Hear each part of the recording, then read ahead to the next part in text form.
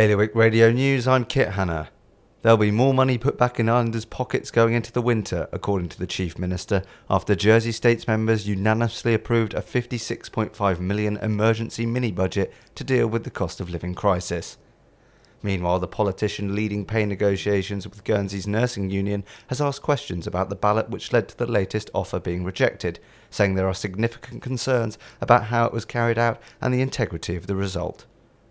A dilapidated farmhouse in Jersey, which has been barely touched for more than 150 years, could be partly restored and open to the public if enough money can be raised.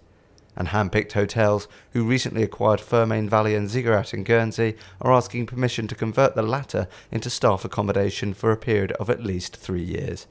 For more on all of today's stories, visit bailiwickexpress.com.